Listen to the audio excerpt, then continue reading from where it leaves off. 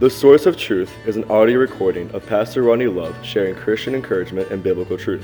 We hope this podcast can help make your path a bit brighter today. Psalms 119:105 says, "Thy word is a lamp unto my feet and a light unto my path." Hello friends, welcome back. Happy Wednesday.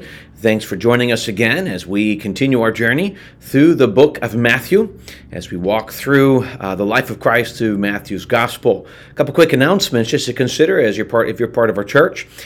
Starting next Wednesday, a week from today, we start back up our Wednesday night programs. Youth group will start back up. Our kids program will start back up. If you're a guest in the area and you're not necessarily a member of our church or yet a member of a church, we'd invite you to come.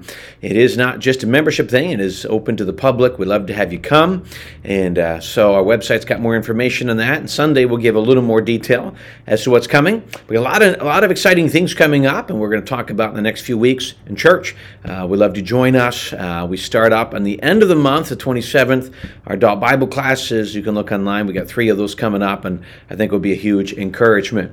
At the moment, though, we're in Matthew chapter 10 as we continue our study through the life of Christ in Matthew. And so we're going to do a bigger chunk of Scripture because we're going to look at some instructions. Jesus is sending out what is called in here his disciples.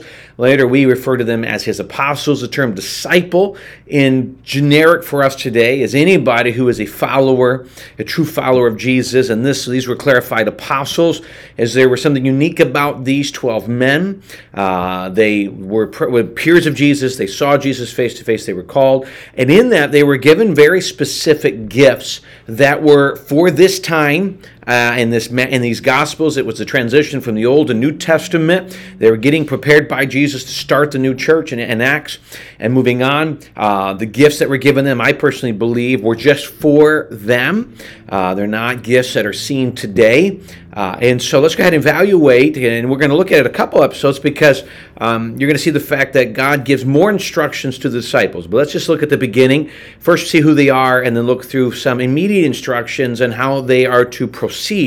He says in verse 10, or chapter 10, verse 1, "And when he called his 12 disciples to him, he gave them power over unclean spirits to cast them out, to heal all kinds of sickness and all kinds of disease." Now, simply what it says is they had the power by God to cast out demons and to heal people. By touching them physically, they have that supernatural power that was given to them, again, uniquely to them. Now he describes in verse 2, "Now the name of the 12 apostles are these. First Simon, who is called Peter, and Andrew his brother, James the son of Zebedee, and John his brother, Philip and Bartholomew, Thomas and Matthew the tax collector, James the son of Alphaeus, Lebbaeus, whose surname was Thaddeus, Simon the Canaanite, and Judas Iscariot, who also betrayed him." Verse 5. "These 12 Jesus sent out and commanded them, saying," so he gives a bit of instruction of how they're to proceed as they go into town. So he starts off with, says, "Do not go into the way of the Gentiles, do not enter into the city of Samaritans, but rather to the lost sheep of the house of Israel." Now the first thing he says, don't head out to the Gentiles. That's not that he didn't want. Now, I guess quick explain, who are the Gentiles? Gentiles are simply anybody who are not Jews. If you are of Jew of descent, you're not a Gentile. Anybody else, myself included, we would be Gentiles. So the reason he did this was not that he ultimately did not want to give the message to the Gentiles. He simply stated this because he wanted to go to the house of Israel first. We know later, especially the Apostle Paul, many were sent out to minister to the Gentiles. But the first it went to the Jewish people. So he sent them out first. And that was just a simple instruction here. Then he says in verse 7, "As you go, preach, saying the kingdom of heaven is at hand." Then he tells them to heal the sick, cleanse the lepers, raise the dead, cast out demons. Freely you have received, freely give. So he just gives some instructions on how to preach, to perform miracles. We know later that often the Bible says the Jews required a sign. The Jewish people needed some kind of supernatural proof that Jesus was the Messiah and these were his followers. And so he gave them the supernatural ability to be able to do things to let the Jewish people know, listen, Jesus, our leader, is the Messiah. He says, freely you have received, freely give. He goes, do not charge you're not going to charge to teach, you're not going to do that, but if someone wants to give a donation, please feel free to take. If need be, give to others in need. Verse 9, provide neither gold nor silver nor copper in your money belts. Don't go looking, taking a lot of money with you, nor bag for your journey, nor 2 tunics, nor sandals, or staffs. For a worker is worthy of his food. Here's what he's saying. Don't be so consumed with finding ways to make money. You pack up a lot of money, a lot of extra clothes. The premise was, as they traveled, that Jesus was going to have people around them that was going to provide for their needs. They had to learn to live off of the good nature and love of the people they were sent to serve. So they weren't being consumed with the world, because what would happen is if you're busy trying to get money and these other things, you're going to be looking for work, and you're not going to be able to do what God has asked them to do. And so he says you got to rely upon the people who are willing to give to you. Then he says in verse 11, now whatever city or town you enter, inquire who is in it worthy, and stay there till you go out. This is who you stay with and live with. And when you go into a household, greet it. If the household is worthy, if they're godly and they're helpful to you, let your peace come upon it. But if it is not worthy, let your peace return to you, and whoever will not receive nor hear your words, when you would depart from that house or city, shake off the dust from your feet. And assuredly, I say to you, it will be more tolerable for the land of Sodom and Gomorrah in the day of judgment than for that city. Now, when he says worthy, really, those who accept the teaching of the kingdom, those that accept the teaching that the disciples were sent out to give. He said if the people would accept it, then you were going to bless them. You're going to give peace to them. If you don't, now it wasn't necessarily cursing. He says, here's kind of the idea. It's good for us even as preachers today. He goes, there's going to be some people who are going to embrace the teaching of the truth. Please remember, it is God's word that changes the hearts of mankind and womankind and people. It is not me. I, as a preacher, cannot do it. I am simply the messenger giving out the message of the word of God. It is God's word that does not return void. He makes the change. So if somebody says, I don't like what he's saying, and they reject the teaching, they're not rejecting me. They're not rejecting the preacher. They're rejecting God's word.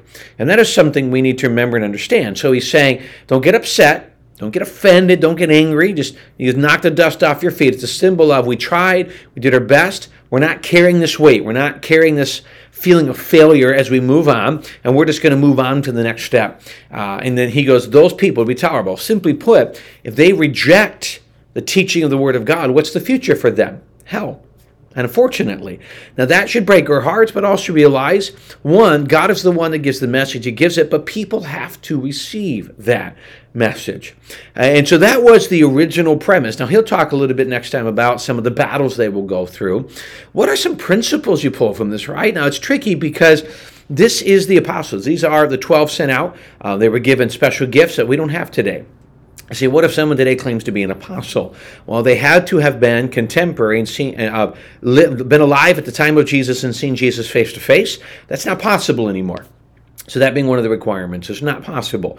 What about healing the sick and all of those? This is just my perspective from studying Scripture. I don't believe that can happen. Can Jesus still heal? Absolutely. But I don't believe we are given the power to heal. We can pray for people. We can ask God to heal, and if God decides to do it, praise the Lord. But we ourselves, I don't believe we can. Those gifts were given for a very specific time, and now we live in the church age. We've got the Word of God. We get everything we need. We believe the Holy Spirit can still do that, but it's not necessarily we as the preacher. So what can we learn? Well, I think from a preacher's perspective, our job is to go out, spread the Word of God lovingly, boldly, and unashamedly about the truth, and not worry about all the other things. It's one of the reasons it's important, and it's good when, for instance, our church, they take good care of us. It's helpful so that I can focus my attention here on ministry. When you've got many who work what we call bivocationally, it's very complicated because they have to work a full-time job for the purpose of providing for their family, which is their number one responsibility, and then they want to come alongside and try to minister to a church, and it's extremely complicated. So it's a blessing to be part of that. And so when you say you're giving, and that's part of what happens, it is something God set up. It is something God instituted so that his church can continue to grow. His church can continue to be loved and encouraged and find health and strength. And so we participate. We all participate in giving to the church. That's not the only reason, but it's one of the reasons why we give, that God's church can grow and God's church can be healthy and effective at reaching its community. And it's just one of the many ways. And I hope you continue to pray For me, for those in positions like mine, it is, it's a very unique type job.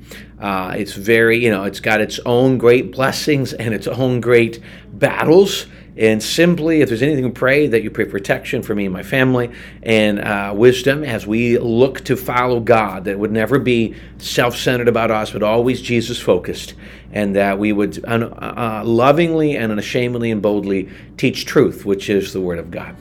Again, thanks for joining us on this Wednesday, giving me a chance to be part of your day. Hope you have a great rest of your day and rest of your week. Keep your eyes on Jesus, and I hope this time was an encouragement. Thanks for joining us today. We look forward to seeing you again